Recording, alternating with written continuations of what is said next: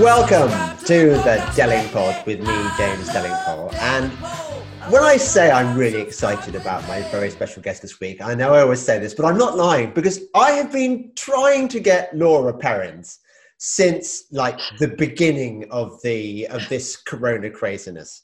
And for various reasons, probably because Laura's a busy mum and stuff, we never got our act together. But Laura, it's so great to have you on the show. And I know that you've got 6 months at least of rage to vent. Am I right? I mean, I didn't think I'd have to ever speak to you again, but we have to do this now because it's a bore, but it's necessary. Now, it's not a bore to be with you, of course. But yeah, I didn't. Not even I thought they'd be crazy enough to start this nonsense again. But here we are. Well, let's just go back to basics. What is it about the situation now, in 10 words or less, what is it about the state we're in now which drives you most insane? Just sum up the craziness. It's just unnecessary, it's cruel, and even if you were to have certain restrictions, of course, as a lawyer, you would always say they're completely disproportionate. We're talking about the lockdown. Yeah. Yeah, that's what I'm saying. Unnecessary, cruel, disproportionate. For instance, even if you could have some restrictions, you don't need to close outdoor tennis courts, which is, of course, a personal issue for me because we all play tennis. So I can't play tennis with my 8-year-old in an outdoor court. That represents zero threat, right? Zero threat to anybody. But they just do it because they can. It's just vindictive. To me, it's vindictive. People give them the benefit of the doubt. I think that's a mistake. I want to get on to that about the benefit of the doubt because I entirely agree with you. I mean, I think we're going to agree on a lot on this podcast, but let me tell you one of my pet gripes. My mum, who's, I don't know how old she is, she's a sort of mum age. Clearly, she's going to be vulnerable if she gets coronavirus for various reasons. I mean, yeah. she had breast cancer and stuff, so yeah, she's probably got problems, but her life in her as she gets on is playing golf every day. It keeps her healthy, it keeps her happy, it gives her fresh air and stuff. And some vindictive tosser, I don't know who was in charge of regulations, but it was a nasty little Gestapo Stasi like creep. And he decided to say, you can't play golf. Why not? I tell you why they've done it, and I assume we both agree on this. It's because some pollster, right, or Dominic Cummings or whoever said, "Oh, but it'll look bad." Yes, they represent zero threat, but you can't let these middle-class sports play. No, you can't do that. That would look. We're all in this together, so you all have to be punished, no matter how. So ban the bowls, ban the golf, ban the tennis. Yeah, but it's just one person in the middle of the field hitting the ball. Ban it. No. Do they get enjoyment from that? Yes, ban it. But they've even banned. So they golf. You can fish. I'm told you can fish because it's not a sport. Are you allowed to fish? Because I've heard stories. I'm told you can do angling. Because it's not a sport. My son has got evidence. My son's got evidence that he's at university in the north, and he discovered somebody who wanted to go out on their fishing boat, their hobby fishing boat, not their professional fishing boat, and they weren't allowed to do so by the port authorities or whoever it is that controls the. I mean, this is the extraordinary thing. One of the I think the most shocking thing for me, Laura, this year has been just how little freedom we actually have, and how easily the state can take away what few freedoms we imagine we have. As a lawyer, did you know this all along, or are you shocked by this? No, I mean, I am shocked. I'm shocked also by how much people have gone along with it. I mean, that's obviously been disappointing. I mean, I get that they're subjected to a massive propaganda campaign. You and I no doubt probably avoid the mainstream media, but we have to observe it, but we don't consume it. But if you're average Joe who likes to stay informed and turns on your 6 o'clock news and your 10 o'clock news, you will be scared witless because it has been an unending stream of of propaganda that, there are people out there that are 40 and in perfectly good health that think they're going to drop dead tomorrow if they go to the shops. Yeah. And that itself is wicked. I mean, it's wicked. Here's the terrible thing though, Laura. There are just enough people dying out there of coronavirus or with coronavirus to provide the anecdotes that these people need to confirm the bias that's been instilled in them by the BBC. I mean, like you. Yeah, or else they tested positive and then 28 days later died of something else. There's always a story that somebody can say, yeah, but they're right, because did you hear about Joe? Joe used to exercise every day. He was really fit as a fiddle, blah, blah, blah. But like you, I don't consume the mainstream media. I mean, even the conservative newspapers. Okay, so the Mail remarkably has turned around. The Mail's turned. The Mail's a very powerful institution. I mean, I wonder whether the hysteria would have been anywhere nearly so great if the Daily Mail hadn't stirred it up in the early months. Big part of the problem in the early months. I don't know why they've turned. Obviously, I'm glad they've turned. I mean, again, I wouldn't necessarily assume it's for good reasons. It may well be just blatantly financial reasons. We've no idea. I don't know enough in the background as to why they've turned. But they certainly shouldn't have started it. And they were as hysterical as the rest of them. They were outrageous at the beginning. Outrageous. I've got a vague insight into this. I'm not going to name names. But I was talking to somebody at quite a senior level in the Mail the other day, and he was a skeptic. He thinks that this is all massive overreaction, and I said, if you were editing the Mail, and this chap's got really broad experience in this area. If you were editing the Mail, would you allow your skeptical views to colour the news pages? And he said, no, you've got to go where the readership are. You can't go against them massively. And the reason that the Mail supported the hysteria, the government line to begin with, well, for a long time, 6 months, is that's where the readers were. So the readers had been sort of frightened by so it's a sort of vicious circle, isn't it? It's a death spiral. I guess. Yeah, it's terrible. The Telegraph have been pretty poor. I mean, they're not as bad, but pretty poor for the Telegraph. Their global health editor. Yeah, I mean, I can't even. I mean, as I said, Alison Pearson, who I know has been very good recently, but I do remember at the beginning she supported it, and I remember when she was like, "Oh, it'll be." I'm tweeting specifically, a sort of sarcastic tweet back to her saying, when she said, "Oh, it'll be over soon," and I was like, "Yeah, they said it would all be over by Christmas." Yeah. That was back in April. Yeah, and she, unfortunately, I've been proved right on that. So a lot of people shouldn't have gone around with the first one, but I mean, it's good that obviously people who've turned have turned. Every convert to a win. But also, I don't understand where I know the polls all say they're for the lockdown, but anybody I speak to, literally anybody, says it's ridiculous. Yeah. So I think a lot of the polling is, they put so much pressure on them, and people tell pollsters all sorts of stuff. Yeah. I'm for the lockdown, but because otherwise I'm painted as some kind of granny killer.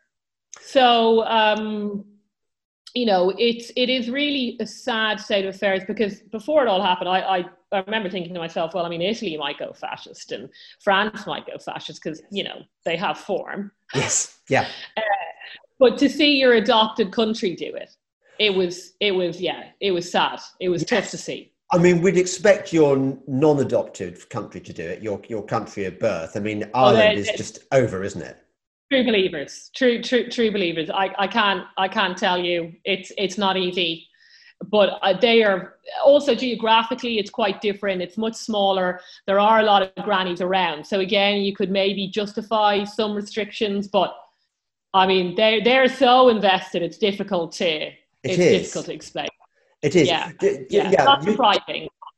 You were right. You mentioned about how Italy might go fascist because it has form and so on. But our country, this country, United Kingdom. We've got a record of not going for extremism. We had our civil war, and we sort of resolved things, didn't we, over the centuries thereafter? And we're supposed to be the global beacon of parliamentary democracy. And although we haven't got a written constitution, we've got all these sort of inbuilt checks and balances, and English common law, which is again supposed to be the envy of the world.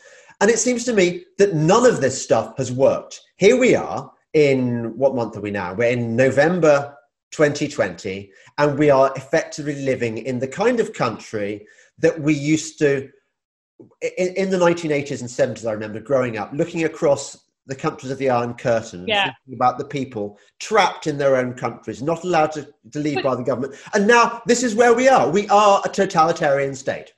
How did that happen? It's even worse than that, because they're not even, I don't think they were they trapped in their own homes, though. No, they weren't. That's the point. It's worse. Micro control. It's worse here. The micro control that's going on is worse here. And it's that, the anxiety and constantly checking. Am I allowed to do this? Okay. Is my friend allowed to go over? Can we go to the garden? Can we not? It's crazy. But as I wrote in my recent speech, I think the anxiety that's the point.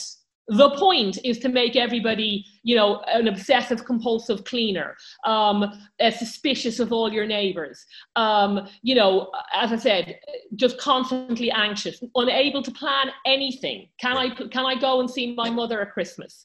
Can you see a friend down the road? Constantly on edge all the time. In terms of what do they intend, and I don't give anybody the benefit of the doubt. Maybe they're not as bad as I think, but I always start off with a very low opinion of human nature, and then prove to me you're better than my baseline, which is most people aren't that great, including me. That's because I was at the criminal bar. That's because also, Christianity says you're pretty average. Prove to me you're better, right? Yeah. So I think Boris Johnson, he's either being manipulated or he's a puppet. I think Matt Hancock is loving it. And I think the gruesome twosome are loving it as well. Valance and Whitty. Oh, definitely. Yeah. And Cummings is, Cummings, there's all sorts of stuff going on there. I don't want to be, you wonder. And I also think, for me, I'm not a classical, but I feel like they've gone for the culture first. So they've gone for, I watch a lot of classical music concerts on YouTube. There's loads of people have recorded, of course, BC, before Corona. And, we're so far from getting that back because, violin 1 and 2 are right next to each other. And I know they're supposedly doing, so you can't socially distance an orchestra. It must compromise the sound, right? You can't socially distance Swan Lake. This is, never mind the audience. This, we are so far from getting that back. It's as I said, it's actually upsetting. And I feel they've gone for the culture first. They've gone for all religions first to really kind of crush your spirit. Now they're coming for sports. As I said, you can't play golf. You can't really do anything. So they're going for, in a way, things people think they can live without in the short term, but in the long term, we can't. It's what makes us human, right? That's what makes us human. That's animals don't go and watch other animals do beautiful dancing or play Beethoven's Fifth. Only humans do that. This art is this is brilliance on an incredible scale. What these musicians do, what these dancers do. I bet the gruesome twosome, they don't care about the culture. They probably can't play any sport. They were probably the nerds that were picked last at the sports team in school. Just guessing. Right? I was at school with Chris Whitty. Well, how was his forehand? He was just kind of complete nobody. He was absolutely, nobody knew anything about Whitty. He was just a kind of one of those random boys. He wasn't good at sport. Well, fine, neither was I. He wasn't good academically. He was a nothing. He was an absolute nothing. And now this guy is in charge of your life and my life. And by the way, Valance, Toby Young told me this the other day, Valance is really, really hard left. He's a Corbynista. Shocking. So Shocked. yeah. I know this, but what about people like? I wrote a piece the other day about the people I'd expected to save us have not done so. In fact, they've been often the part of the problem. So two of the examples I gave were Michael Gove, who he's a friend of mine, and I never liked him. Okay, never liked him. Fair enough. And maybe you've got better judgment than me. Start low. I like him on a personal level, but I have to say, I always thought that if there were ever a great historical inflection point like we're experiencing now, where you go from freedom to fascism in the space of 6 months, I thought it's been so quick. I thought Gove would be in the foxhole next to me, fighting for this. Me. I tell you who else has been disappointing. Jacob, I almost want to swear. You're a Catholic girl, so I won't swear. But Jacob effing Rees-Mogg, who is a Catholic, he should get this stuff. Where has he been? Tell me. Look, I'm telling you, it's again, the thing about these people is the fact that they're even in politics. I'm sorry, James. Apart from a few people, they already have something within them that just means they're very rarely, they're just, it doesn't sit well, right? Yeah, basically. I mean, something about Theresa May, I always think that she has a big sense of duty. I wouldn't put her in that category necessarily, but most people, especially if you're really climbing to the top, by definition, you have done nasty things. By definition, you have compromised on lots of values. You know, so do I expect them to be able to stand up in the middle of this and lose all of the privileges and the massive egomania, the power that these people have? No. People don't do that. And might I add, James, where are the feminists? The gruesome twosome, Dominic Cummings, Boris Johnson, Matt Hancock. Feminist people, I mean, you have a big problem staying at home. They are literally telling you to stay at home. That's the actual order. I don't care. I mean, I like staying at home. But, I mean, they're shockingly quiet. You can't find them anywhere. Yeah. I mean, they're just, where's the feminist when you need it? It's ridiculous. It's true. Do you know, I'll tell you the weird thing, Laura, that I've noticed. I've been to a few rallies, and the only people who've been really committed in fighting back this are the kind of the David Icke tinfoil hat brigade, the people that you and I would kind of want to distance ourselves from because of his various conspiracy theories. But my goodness, they've got the energy and the commitment. Look at Piers Corbyn. I mean, some of the things Piers says are crazy, particularly on things like Palestine and stuff. But at the same time, he's the guy getting himself arrested. Now, what? So what is this about? But they're not part of the establishment. So it's that's the thing. Whereas for Jacob, what would Jacob Rees-Mogg have to do to give up to do that? He's Speaker of the House, right? Yeah, he's made it. Right. So think of the amount of perks, the privilege, everything that he would have to sacrifice to say, I'm resigning over this. This is wrong. I'm not doing it anymore. Same with that foreign secretary. Go on. The Speaker of the House is a bauble. I mean, okay, it's nice. They love baubles. That's the point. Sorry. Leader of the House, I meant. He's not Speaker. But what I said in that particular piece that I wrote for my Patreon and Subscribestar was that the whole point about Jacob Rees-Mogg, the reason that classical liberals, stroke whatever, like myself, sort of revered him and thought he was not damaged goods, was because of his enormous private income, because of his investment company, which you would have thought, and of course his wife is worth gazillions as well. You would have thought that, and plus his Catholic faith, he's confidently old-fashioned, would render him immune to the blandishments of this corrupt establishment. He's his own man, and he's an argument for every MP having hinterland, every MP having to do a proper job before, and yet he's completely blown that theory. Well, I know, but he was always part of the establishment, and he wants to stay. He wants to stay part of the establishment. It's not, yes, having the money obviously gives you a certain amount of protection, but he doesn't want to be outside. He's always been on side, and he'll. I mean, the other, of course, depressing thing is that he might just really believe it, which is probably an even worse conclusion. But I find do you think any of them believe it? I mean, I do think you can be convinced of your own brief. I mean, how wrong? It's hard to say. I mean, do they really believe there's 4,000 deaths? As I said, even if they do believe some of it, going back to the first point, it's not proportionate what they're doing now, right? They don't have to be as hardcore as they are. And they're being as hardcore for political reasons, for optics, because Dominic Cummings hates the Shires. I don't know. Who can figure them out? The bigger problem is why, as I said, why are people going along with it so much? So then we can start our face mask rant. Why are people wearing face masks? Yeah. People now wear them outside. That shows how deep the problem is, right? Is that you can take your face mask off outside, and some of them either can't be bothered or literally think they're going to fall down dead if they do. A face mask that they probably haven't washed in about maybe 2 weeks.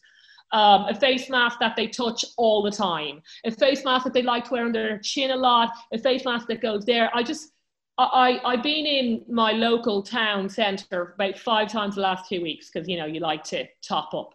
And I take a good look around. I'm just like, why are you wearing this? And it's all self-enforcement because I never wear it. And in fairness, no one has said anything to me once. I know you had a bad experience on a train, but no one has said anything to me. And then the other thing is, James, is I see mothers, as you can imagine, with babies, young babies in prams, and obviously the baby's looking up at them and they're wearing a face mask. And it's difficult to stay calm. Do you know how important it is for babies to see their mother's face and they're smiling? Where are all the child development people? They didn't even ask for an exemption for this. I know they've exempted newborn babies from the +2 rule or whatever it is. Woohoo! I thought they weren't even actually recommended for children under 7. So, are they? Yeah.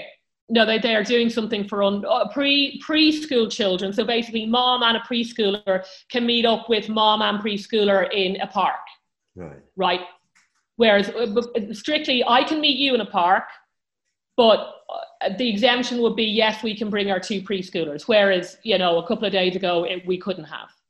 And all this nonsense. The fact that we're even taught, it's just not, it's like, let's check the rules. Can I bring Sammy to the park and meet, Mary and her son? And, we better bring the face mask, but we can't get a coffee because, that will kill everybody. And I mean, it's just what's there to say? It's unbelievable. It's unbelievable. Aren't I right in thinking that the difference between the English legal system and the Roman legal system is that in English common law, you're allowed to do what you like unless it's expressly forbidden. Yeah. Whereas in Roman law, it's the other way around. You do things with permission. And now they flipped it. They flipped it. We are now living under Roman law, and the government can decide whether or not you have Christmas or not, which hasn't been in its power since the Commonwealth. And if you listen to what they say, they're exactly the words they use. We'll see if we can allow you, how many we can allow you meet up with people at Christmas. We'll see what we can permit. It's all what we can allow you to do. Yeah. As I said, and people are sitting on their couches every night watching this stuff. I'm like, what is wrong with you? Yeah. Why aren't you complaining about this? It's just like they're telling, what's essential? They're going to tell you what's essential. So in Wales, buying a jumper for your kid from the supermarket in the middle of November, that's not essential. You got to cover that aisle up. We'll tell you what's essential. We'll tell you what's essential. We'll tell you what's essential to buy. Well, if I want to buy it, then it's essential, right? Yeah. We're then only telling you all that's essential is bread and water. That's all you need to keep alive. So there's your daily allocation of bread and water, and please go home now to your hovel or whatever. By the way, it's not your home anymore. You have to sell it to us You couldn't pay the massive tax we're putting on it. So actually, by default, we own all your house. Oh, funny you mentioned it could go anywhere. Laura, it could go anywhere. Listen, you've put your finger on something of great concern to me. Because of course we're just at the beginning of this problem, not the end. That how are they going to pay for the furlough? For the government, i.e. the taxpayer, paying loads of people who want to work not to work, and extending this period for far longer. Okay, so it costs £2 billion a day, doesn't it? Every day of lockdown. £2 billion. That's 2,000 million Funny pounds. numbers. Numbers we can't really even comprehend, right? Yeah. I mean, let's say nobody can comprehend the money involved, the numbers involved. So they are going to start resorting to fairly quickly, I think, to confiscation, probably private property. So there we really are living under. You don't have property rights anymore. That one of the most fundamental bases for a civil society. No, I don't. I mean, the thing is, where is the opposition going to come from? Because so far, all of the companies, you talk about the Royal Ballet, all of these have all gone with it because, of course, they had to, because that was the press. If anybody said, actually, I'm not going to go along with this, you're the granny killer, right? This is the problem. Yeah. But first of all, I mean, so the Catholic Church has come out against, I mean, it's linked to your private property, but your Catholic Church has come out against the banning of saying public mass.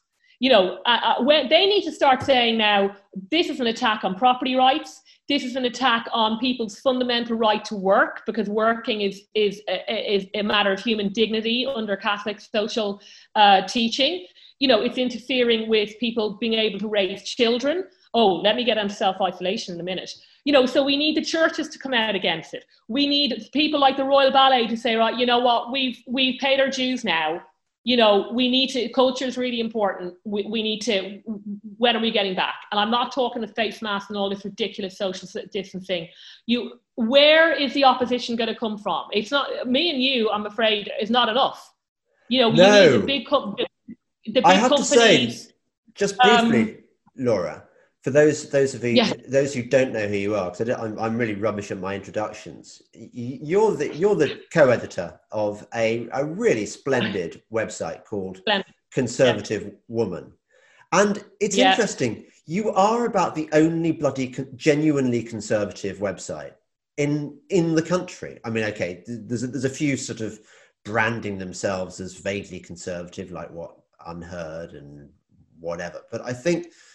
Even Conservative Home, the house website of the conservative movement, has been pretty feeble, I think. Your Conservative Woman has been the only strong voice of opposition. Why is that? Why have conservatives so failed to resist? Well, I mean, obviously, again, Conservative Home is part of the establishment, so it's going to be difficult for them to go against it. I mean, just people are, I think, afraid of being shamed. I think that emotional blackmail that you must do this or you will hurt others was incredibly effective, because they have all their mind dudes in there in 10 Downing Street, as well as Perrins and Twosome. They have the behavioural scientists, right? And they have their polling people. And unfortunately, I think people are easy to manipulate. And going back to the furlough and private property rights, it's I call this the pacification scheme. So the Americans did this to the Vietnamese during the Vietnam War. So it's you shame people and then you buy them off, with compensation. So that's your population pacification scheme, the furlough. But I mean, it can't go on, and who knows what they could do with taxes. But unless big institutions starts standing up and saying this is an attack fundamentally on human dignity and our basic liberties, people are going to go along, because I guess they've given us just enough comfort, right, and just enough freedom for people to go along with it for a while. But it's a drip, the face masks, the inability to work, because people want to actually work, right? And this is the difference between the socialists. For socialism, it's fine, right? They just throw money at the problem. But for most people to have a sense of dignity, they actually want to do the job. Yeah. Okay. This is a really important part of who they are, to prove themselves at whatever it might be. or provide for their families. Even if they don't like the day-to-day job, they're providing for their families, etc. Yeah. So the fact that a Conservative government is crushing that and just, well, you know, we're paying them. They were paying them to sit at home and watch Netflix. Yeah, exactly. You're just constantly what I would call degrading the populace all the time. And don't talk to me about how badly I think this is going to go for 20-something-year-old men, many of whom are still living at home, right? Now they have to nearly stay at home all day. They can't work. It's so emasculating. They can't go and find mates. They can't, crushing the young men, of course. If there was going to be any real pushback, it's going to come from you know, young 20-something, 30-year-old men. But they have been so emasculated from feminism and lots of other things over the last decade or so. And this is only going to make 10 times worse. Yes. So, well, I'm listening to the radio in the car because I don't listen to it at home. And it's a phone in. And a guy calls in, and I know he's in his 20s and he's still living at home with his mom. That's problem number one. Yeah. And this was before this lockdown, and he was going to be due to go back to work. But because he was facing customers and had asthma, his words, he was terrified to go into work. Terrified. This is from a 20-something-year-old man who has asthma because he's been told again he's going to drop dead from the back pain. You see, back in the day, there'll be thousands of these people. When you and I were at school, we'd have called him a wet fart. We'd have given him wedges, and he'd have learned that you can't be a wet fart because you're not really a valuable member of civilization. You know, that attitude doesn't work. And now, of course, we've bred a generation of wet farts. Well, I mean, I that's true. It's definitely been a lot of safetyism, and we are now living in the tyranny of safetyism. It's definitely been a long time coming. I could see it, you know, don't climb to the top of the climbing frame, blah. It's all the time. Better to be safe than sorry. Yeah. I'm like, is it? Not all the time. You know, maybe it's better to take the trip to wherever godforsaken hellhole you want to go to. Maybe you should take the trip. Maybe you should climb the mountain. It's not always better to be safe than sorry. Yeah. You know, but this is the thing. They're crushing courage. They're crushing. It's so, as I said, they've gone for the arts. They're going for human dignity in terms of work. They're crushing families. It's nasty. You know, what they're doing is now people shouldn't be under any doubt. These aren't good people with the best intentions. Oh, I didn't want to have to do it to you. Yeah, with a heavy heart. But you deserved it because you didn't abide by the rules. This is what wife beaters say, right? Yeah. You made me do it. You made me do it. You know, I don't know what, as I said, do not give them the benefit of the doubt. And I mean, if you really want me, I'm just thinking, I'm sorry, James, but perhaps we shouldn't next time, let's not put in the multiple adulterous, you know, couldn't keep a promise to anybody, narcissistic, abortion paying for lunatic in number 10.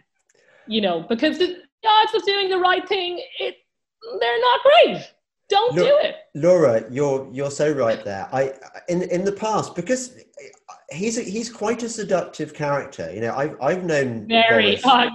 There's lots of women who can confirm that. I've known Boris since university, and I always gave him the benefit of the doubt, just because I sort of bought into that kind of cuddly sort of distre little boy lost game that he plays, and I often made the case that it didn't matter about his immoral personal life. What mattered was said the opposite. What mattered was what he did. You know, how he used his power. But now I realise that his moral failings go to the heart of his political failings. Yeah, is that fair? Yeah, I mean, well, I think so. And again, I'm sorry to say, we never liked him. We, a conservative woman, we never liked him. The blogs are there. I mean, I voted Conservative for the last election because the choice was him or the terrorist sympathiser, right? So, I mean, again, you have to ask yourselves the question, why? Why was that our choice? But although I'm not a member of the party, so I can say I never voted for him to be leader. And I remember coming up to the election, obviously you get, because of the name of the website, you get a lot of calls. Will you do this media? Will you do that media?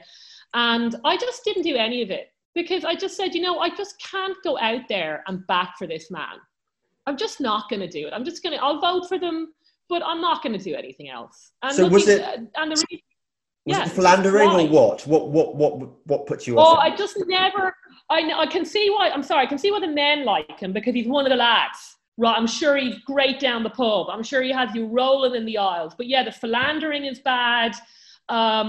Just all of it. And also his lack of professionalism.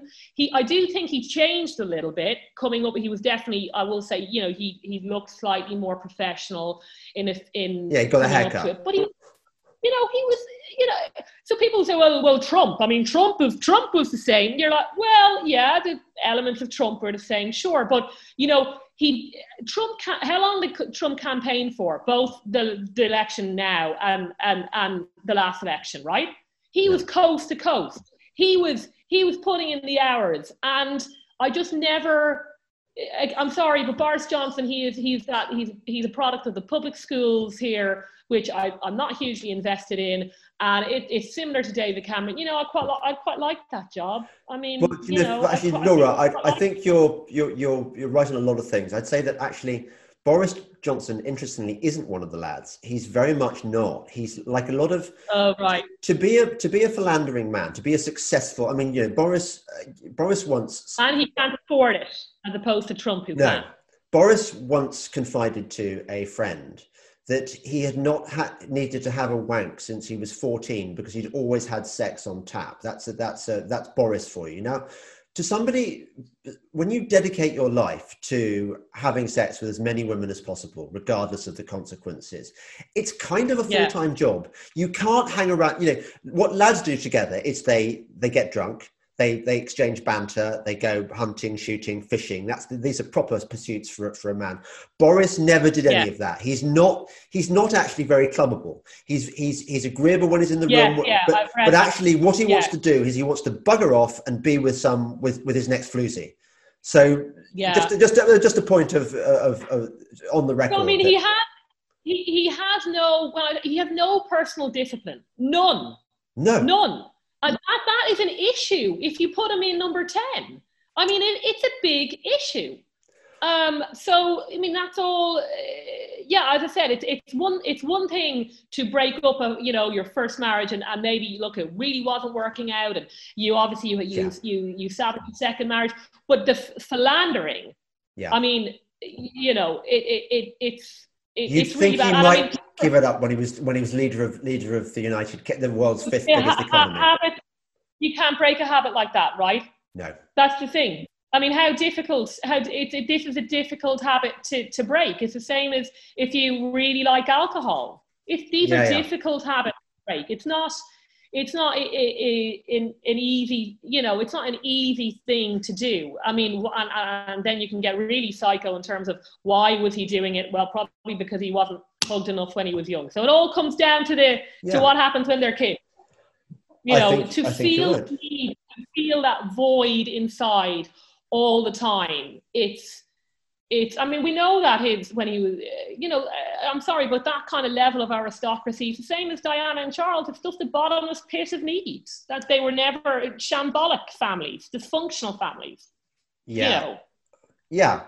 They're not all like that, No, I know. I don't mean all that, but those few examples, it is sad in a way, but unfortunately, it seems that it's kind of morphed into this nightmare that we're all having to live through. Yeah. I mean, thing is, okay. We've chewed up and digested and spat out. Shut out Boris. Well, it's not Boris. He totally deserved it. But look at the people around him. I mean, look at Cummings. How evil is Dominic? He's just evil.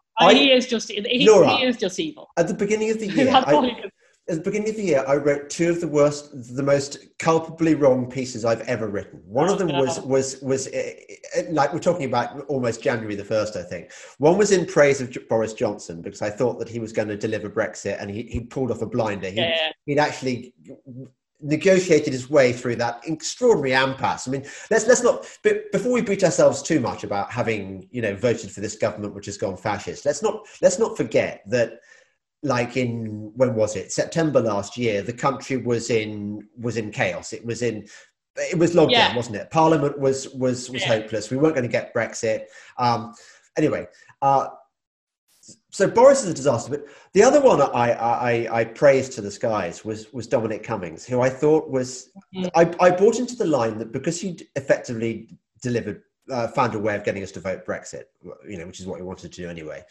But I also thought, I'd read his stuff on civil service reform, and I thought, my God, yeah, Dom, you are so right. It needs a hatchet man like you to go in there. But what I didn't realise, or rather what I ignored, we turn a blind eye to our hero's faults, don't we, until we realise that the faults are actually defining, was he is a technocrat. He believes in a lot of stuff that doesn't work, like DARPA, the American kind of government sort of science and technology quango, which actually did nothing to advance technology or science. It just sucked up huge amounts of taxpayers' money. And Dominic Cummings thinks it was great, and he wants more of it. He's dangerous. Well, he's dangerous. He's a planner. He's a technocrat.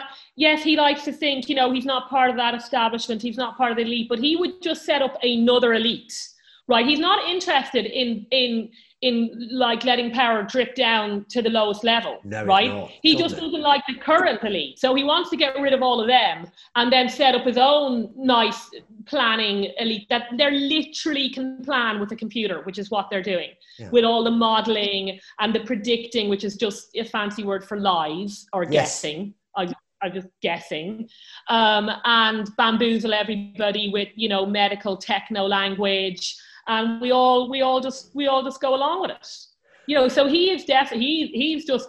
I mean, he's evil. Matt Hancock is just, in any other walk of life and in a normal society, would be a little man somewhere. He might be, I don't know what he'd be doing. He might run a small business or something. Nothing wrong with that. Perfectly respectable. They're trying to kill all those small businesses now, and now he's just this jumped up, power mad. He's particularly irritating. He's the person you avoid at a party. I mean, you're walking the other way, away from him. And for amazingly, he's as I said, literally planning our lives. It's really shocking. But in terms of I know that you call yourself a libertarian, but this is the problem with Dominic Cummings. I don't actually. I really. You're sort of it. No, God, no. I'm not. I just say officially, I am not a effing libertarian. I think libertarians have failed us this year and failed us utterly. Yeah. All the people who call themselves libertarians, they've been crap. Yeah. But so a lot of, when people say, and I said, well, why did you oppose the lockdown? It's very libertarian. I laugh. I'm like, do you know how unlibertarian I am? I mean, seriously, read the website. If you're a conservative, you should want to conserve things. Yeah. That's your basic status quo. There might be problems with them, and you can try and fix them slowly, right? But you should want to conserve things like traditions and culture and small businesses and the ability to be able to go out to a restaurant and eat, and the economy and the royal ballet, these things that took generations to build up. And also traditional roles, men and women, like boys doing. Oh well, I mean, yeah. I mean, but we're so far from that. Well, the problem with Dominic Cummings always was, and it's always why I was always a little bit unsettled about Brexit, although I did support it, is if you're a conservative, your status quo should be no revolution. You keep things as calm and as structured as possible, and then you can look to change things. But you do not change things with a sledgehammer. Whereas Dominic Cummings was all about burn it down, tear it up, light a fire. Actually, I think they gave one of those speeches, which was exactly the same as Barack Obama's speeches, wasn't it? That we were going to fundamentally change Britain. From a conservative prime minister, if you wanted to fundamentally change your wife, you wouldn't really like your wife that much, would you? That's true. You'd be like, I would like to fundamentally change my marriage. Really? What? All of it? But not just maybe go out a bit more. You can pay, as Boris Johnson once joked, you can actually pay for her to have bigger breasts, I suppose. But he wants more than that, doesn't he? I think he wants a brain transplant and a body transplant. So things like fundamentally change, radical change. If you hear any of these buzzwords, you should have alarm bells should be ringing. And a lot of people, I think your last or the doctor spoke about it, because once you have revolution, right, people with agendas that are very different to ours latch onto them and say, this is our opportunity. And that's what you're seeing now. They mightn't have planned it. There's not somebody there in they're not all coalesced to trigger this. But revolutions mean fundamental change. Well, I quite like the way things there are. I don't want fundamental change. Thanks very much. So take off your mask and go and have lunch somewhere without some bloody waiter serving you in a mask. Isn't that the most evil phrase of this year? That the idea that there is this new normal, which we're never going to get back the old one. They might as well say New World Order, right? I mean, as I said, fundamental change. It's like, they'll be coming out wearing Darth Vader suits soon, giving these press conferences. I mean, they're not even hiding it now. Yeah. It's scary. Let me talk to you about self-isolation, because again, along with mothers wearing face masks, this has gotten very little coverage. So how if you get if you happen to be in the vicinity of somebody 5 miles away from you who got COVID, right, you get your call from the Stasi or whoever it might be because you've given them their number. Or, I mean, who does track and trace? Crazy people. But anyway, somehow they've got crazy people. But somehow they've gotten your number and you get the call and you've to self-isolate for 14 days. Well, they do this to kids in school. Now, I don't know how but do you know what technically self-isolation would mean? If your kids are at university, aren't they? Well, you have it at the university. We can do them now in a minute. But this could mean that your teenager has to stay in their room for 14 days with pretty much only their food given to them outside the door. Yeah. Now, I don't think anybody's doing this, right? I mean, no family is doing it. But again, I'm wondering, as a Catholic, why isn't the church saying that this is a fundamental attack on family rights?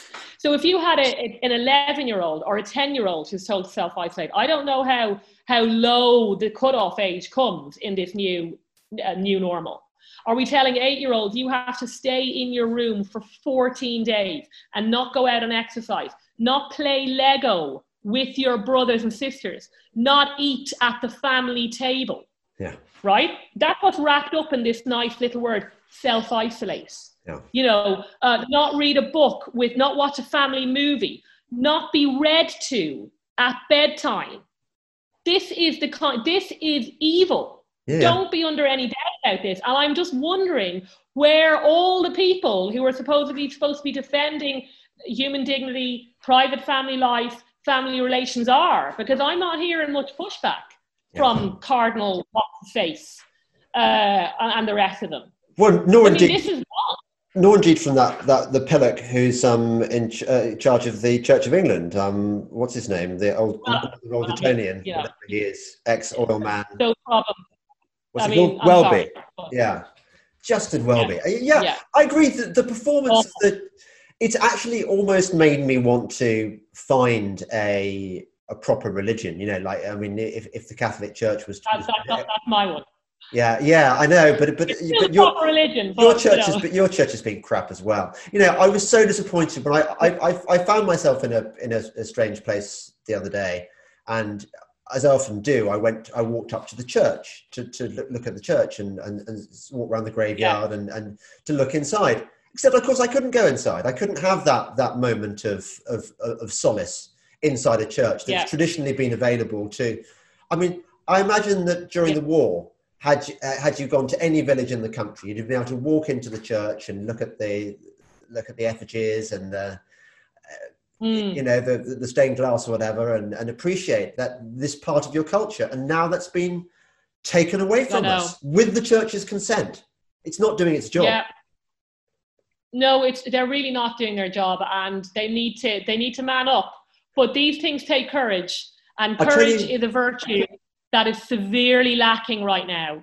Severely lacking. I mean, as I said, a lot of it is the emasculation of men. They need to man up, and I mean they're being banned from working. I mean it's the same. It's terrible for women as well. It's you know, it's just, but the self-isolation thing, you know, they bring these little diktats out and they get hardly any news, but they should get coverage. And as I said, this is what's going on is wicked. So okay, so we've got the feminization of our culture in a number of ways. For example, there are so few male role models teaching these days, are they? It's almost totally women who tend to mark boys down for being boys. They tend, you know, just natural male behavior is suddenly sort of pathologized as something. Yeah. So there's that. Are there any other reasons why? Okay, we've already established that the government, what do you call them? The head people, the weird psyops people have been very, you know, narcissists. They want to crush other people's fun. So they've been very effective, but yeah, I'm still at a loss to explain how the country that allegedly, maybe it was just a propaganda myth, allegedly showed the Blitz spirit and kept going, you know, was not going to be defeated by Hitler. How come we've surrendered so easily to this? It was a very different country back then. I mean, how much contact would you have had with the state in the 1930s? I mean, you know, it was a very different country. People would say it's very, but also running up to it, I mean, people wanted appeasement, right?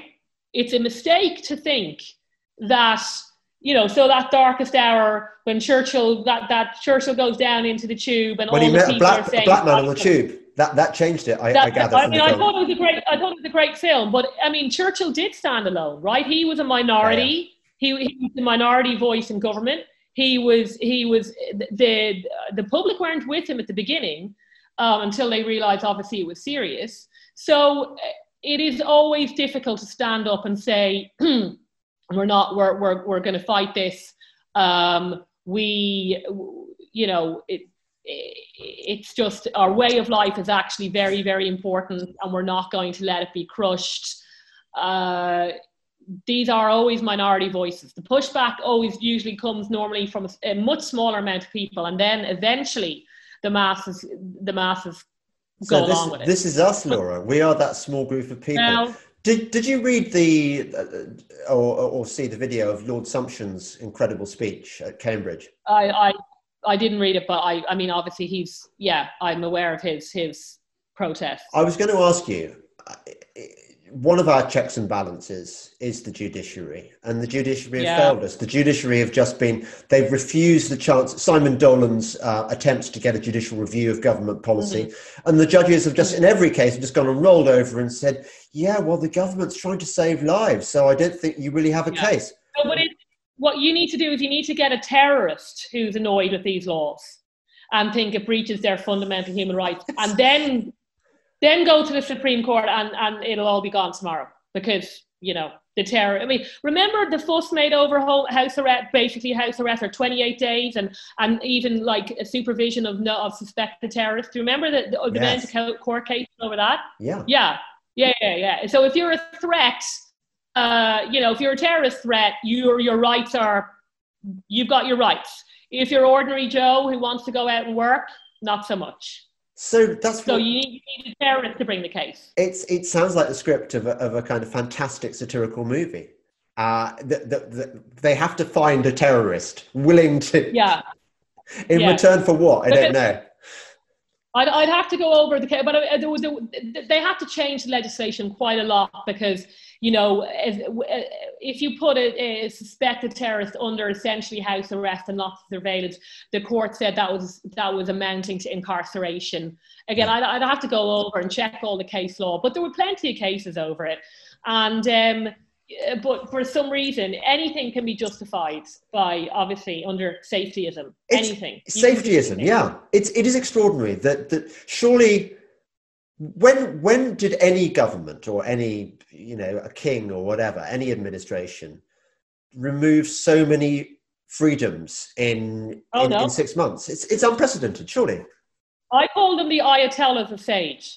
That they are the Ayatollahs of Sage. They probably, you know, they're looking into their mystical ball and making their predictions that the god of the NHS will be angry if we don't, and that's your other problem, of course, is the deification of the NHS. That's why essentially the public are going along with it.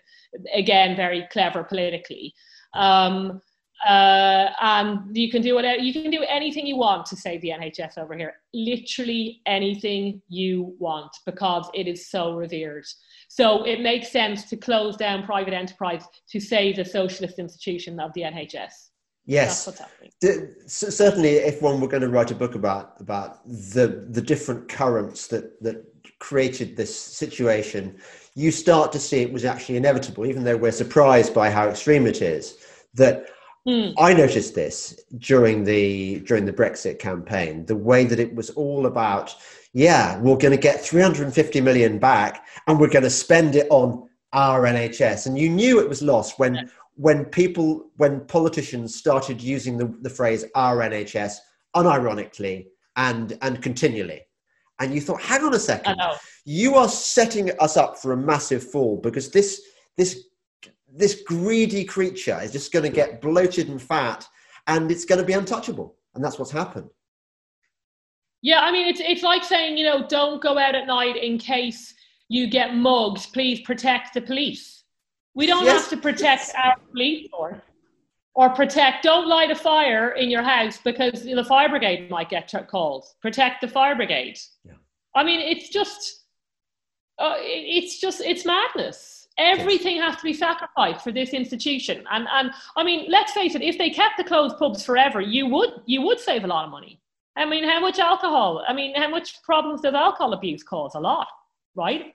Well, you'll save the fire, the service and the police and the NHS if you keep the pubs closed forever. That's true. There's no doubt about that. It definitely is the pesky patients that keep the NHS, having to spend money and stuff. If there were no patients, it would be absolutely fine. Tell me, have you got any theories on any thoughts on Michael Gove? I mean, your co-editor, Kathy Gingell, wrote the most excoriating letter to Gove, laying out just how bad what he's doing is. Do you have any theories on? And I'm a friend, and I do not understand why he's doing this. Have you got any theories? I just think, well, they're either true believers, right, and they think they really think that this is a big threat, and what they're doing is proportionate, which it certainly isn't. But again, human nature, start low. He's been incredibly invested. He's totally in the heart of government. He would lose a lot. It's not about money, but it is about status. They want to be on the inside, and ultimately, I think it's Dominic Cummings who's making all the calls. So maybe Michael Gove calculated, it's just not worth it for me to leave. Even if I leave, it won't make any difference. And again, if you wanted to be sort of kind to them, you'd say, well, he figures he could maybe he can do more in there, right? He can definitely make sure it's lifted on the 2nd of December or whatever. That's if you want to think well of him, that's what he's saying to himself. He can't leave Matt Hancock and Dominic Cummings in there just to wreck the whole country. Jacob Rees-Mogg might be making the same calculation. That's on a good day. The rest of it will just be because they the status, right? But Laura, we're not like that. I mean, there's a few of us, and we know who they are, and everyone knows who they are, who've been fighting this from the beginning. Why haven't we been taken in? What is it about us that makes us? Are we just bullshit idiots, or what? I just don't know, because to me it's just so obviously wrong. Yeah. It's so obviously disproportionate. So I always said at the beginning, look, if you want to close down the big super spreader events or whatever it might be, you can certainly tweak things, maybe have the 10 p.m. curfew. I'm not big on it, but you can do those things. But to be so petty, to close down all human contact, essentially, there is something more to this. This is, as I said, radical, fundamental, revolutionary change that shouldn't be supported by any right-minded person, even if you personally will be okay. It's not right. The suicide rate on this is terrible. And what they're doing to the university students is outrageous. They have been locked up, I'm told, by basically private security firms. They essentially have no teaching. They were given fake grades for exams they never sat at A levels. Now they're going to be given fake degrees for degrees they'll never have read. The whole thing is such a, it's such a mirage.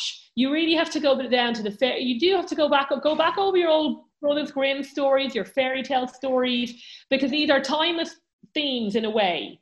This is a lie. Again, in terms of why haven't we been taken in, I don't know where you stand on the whole Vietnam War thing. I am pretty anti it. But, I read at the beginning, the protests in the beginning for that Vietnam War were tiny. They were like 10 people. So I'm hoping, and of course by the end of it, they had to pull it. And the reason why, again, the Vietnam War, again, you could change in print, you could support in principle, right? Communism is bad and the Americans were right to try and save. But it could never be successful in practice. And the cost was too high. And again, if you watch the long documentary in Ken Burns, General McNamara was running that war on data. He ran that war on, they had stacks of papers in the Oval Office. So it's exactly the same thing as this. And they were running through the numbers, and it was literally, the body count. They're like, but we are killing more of them than ours. Yeah. Why can't we win? Why can't we win? Well, because you're on their ground. That's why you can't win. Yeah. That's why you can't win. So I just think there are big similarities. If you read Niall Ferguson's history book on the pity of war, he goes through the whole First World War, and he's like, this wasn't a tragedy. This was a mistake. This never needed to happen.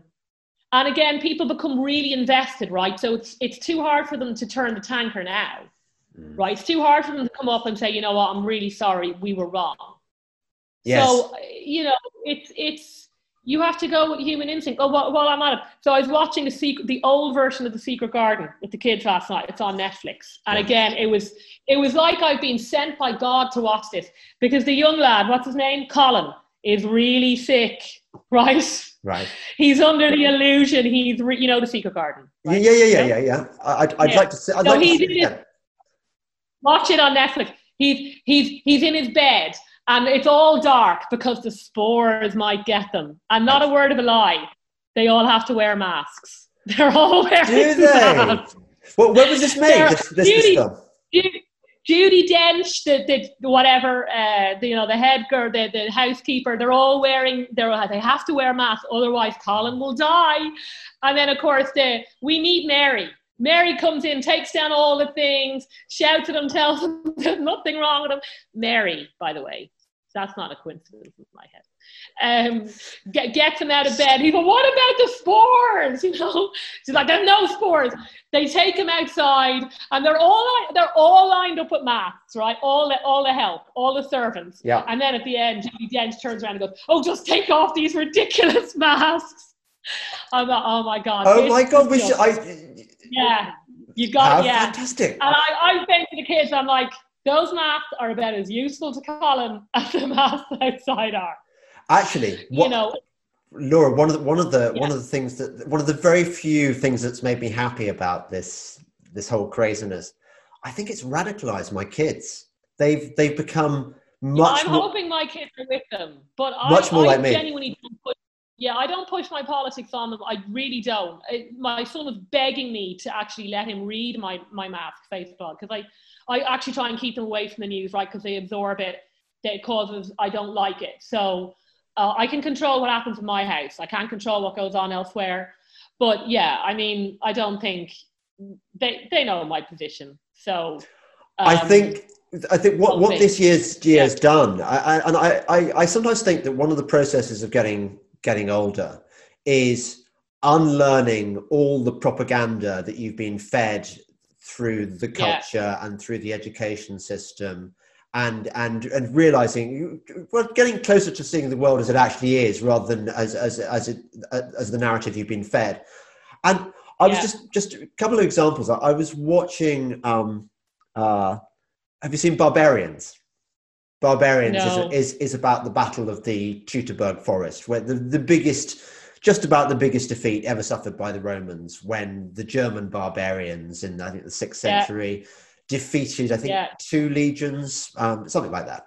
Anyway, When I first heard about this story years ago, my sympathies were all with the Romans. I thought, my God, how awful it must be to be a Roman legionary in this kind of dark, barbaric place in the forest. Forests are scary places. You think about Grimm's fairy tales and stuff, and imagine these hairy barbarians chopping you to pieces and probably ripping your balls off and eating them. Well, watching the series now, I'm thinking, sorry? That's what the government are doing now. Yeah, well, that's what the government are doing now. I'm a barbarian, and I always have been a barbarian. The other thing I've realised is that it is in the kind of the Western intellectual tradition to see. I mean, it's actually a sort of liberal progressive view. The idea that history has been a period of progress towards the kind of what Francis Fukuyama called the end of history. Where everything is just we've got all our institutions sorted. Yeah. We've got the UN to look after peace, and we've got NATO. It's all okay. Don't worry about it, little man. It's all we've got your back. And I realise now. I mean, this has been happening. It's never settled. It's not. It's just these. No. We are in right now. We are experiencing the same group hysteria that saw those girls being hanged or burned as witches in Salem. Not just that. In terms of the witches, I read that a lot of the girls actually confessed in terms of why are people going along with it. They actually said, I got on my broom last night and went whizzing around the neighborhood. Yeah. That's how deep the hysteria was. Yeah. It wasn't like a forced confession. They actually kind of believed it. Yeah. People believe the NHS will just close down tomorrow, even though it's a massive institution that can never close. Yeah. So you think about, you mentioned the First World War. I mean, the appetite among the young men of Europe, and of course, the parents as well. Sort of giving them white feathers if they didn't. It was.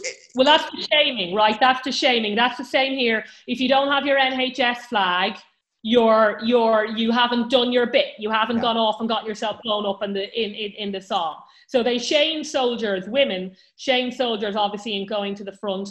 And a lot of people, I think it was maybe 250,000 people signed up way before conscription. Way before. I'm sure I would have done had I been around in 1914. There was. There is that. If you go to the Imperial War Museum, there's a great quote from some classical writer inscribed in the wall, explaining how the men who'd never experienced war before were hungry for the experience. I think it's a natural. Well, that's even more justified. It's just going out and that would have almost been seen as an adventure, right? And proving yourself as a man is somehow justified. Staying at home on your couch and watching Netflix, there's no justification for that. That's just they're just doing that to kill your soul. Yeah, but Laura, this is our version of the First World War. You think about the cultural currents that led to the First World War. You've got people may have read the novels of G.A. Henty. They'd have read Vitae Lampada. The Sound of the Desert is sodden red with the wreck of a square that broke.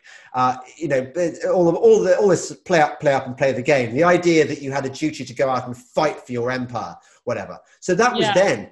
Now we've got 50 years of cultural softening where we've been taught that altruism is the most important thing, and men must rein in their masculinity and become more feminine. Yeah. So in a way, this is the kind of the anti-war, but it's as bad as in its way as the war. Yeah.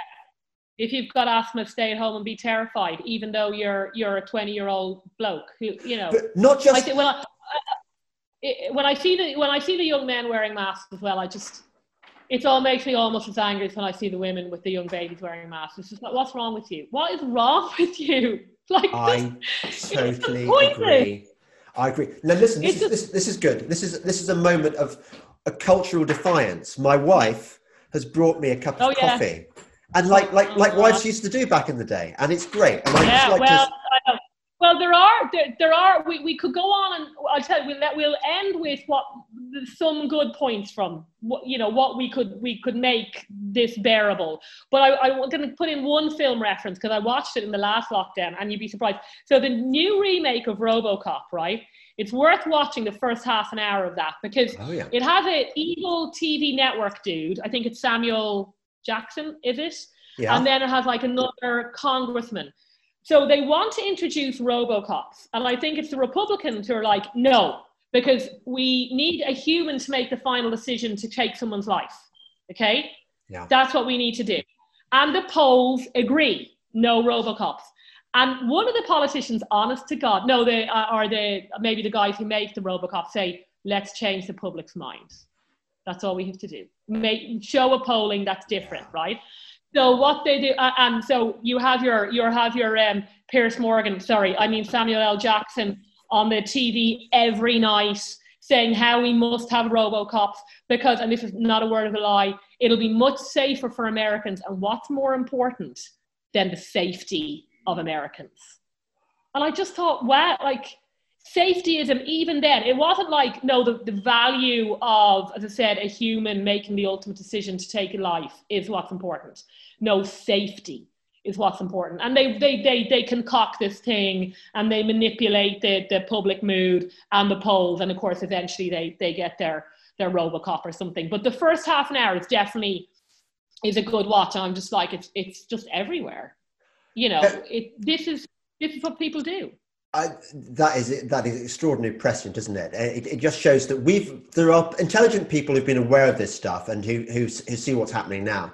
Can I give you, if you're a Netflix person, do you ever watch series on Netflix? The husband does. No, listen. Yeah, come on, what do you want? I totally recommend To the Lake. To the Lake is the TV event of this year. Okay, Russian made, get this, made last year, about this deadly flu outbreak and the effects it has on Russia. But the flu itself is just the MacGuffin. It's basically about it's a bit like the Day of the Triffids. It's called a sort of benign apocalypse, something like that. A cozy apocalypse, I think Brian Aldiss called it. Yeah. And so it's about a group of family and friends fleeing to this remote lake where presumably they're going to find safety. But there's a particular episode 5, where the state responds with the kind of a thuggery not dissimilar to what we're experiencing now, only a kind of Russian style thuggery. So we've got troops in kind of full NBC kit rounding up villagers and actually shooting them. And there's a fantastic scene where this bunch of stock Russian peasants, they're all alcoholics, they all look kind of really rattled, are talking about this and whether the government's measures are proportionate. And one of them says, well, it seems to make sense to me, if you sort of shoot people who are infected, because after all, then they could spread the virus. Anyway, in the course of the episode, the peasants come to realize that actually, no, what's going on is really wrong. We've got to resist this stuff. It ought to be. I tell you what, if I were a teacher, I would make this series compulsory viewing. It's quite gory, but my God, it does tell you a lot about what's going on now. Anyway. Yeah, no, I mean, it is often a minority that starts the resistance. It's never, but the mainstream media is obviously a problem. It's a big, big problem. My professional lighting has started the battery is getting a strobe effect. So I'm inducing epileptic fix in anyone prone to that. I'd like to say thank you very much, Laura Perrins, of Conservative Woman. And my God, Laura, it's good to have you on the show, and good to have somebody as combative as myself fighting the fight. So well done for that. Please, can I remind those of you who like this stuff that please support me on Patreon or Subscribestar. It really does help. And my God, we're living in a world where increasingly the bad guys are winning. If you want to help fight the fight, support me on Patreon or Subscribestar. And thank you, Laura, once again for being a brilliant guest. Come back soon. No problem. Bye, James. Bye.